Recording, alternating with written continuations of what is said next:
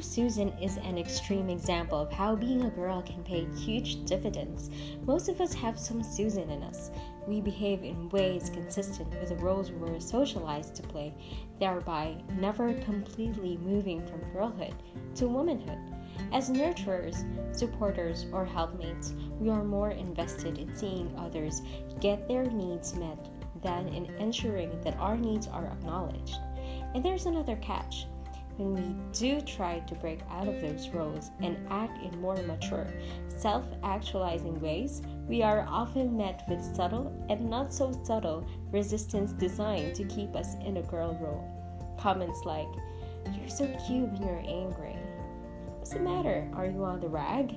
Or, "Why can't you be satisfied with where you are designed to keep us in the role of a girl. When others question our femininity or the validity of our feelings, our typical response is to back off rather than make waves. We question the veracity of our experience. If it's fight or flight, we often flee. Every time we do, we take a step back into girlhood and question our self-worth. In this way, we collude with others to remain girls rather than become women. And here is where we must begin to accept responsibility for not getting our needs met or never reaching our full potential.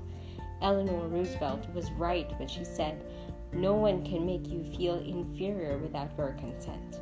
Stop consenting. Stop colluding. Stop being that nice little girl you were taught to be in childhood.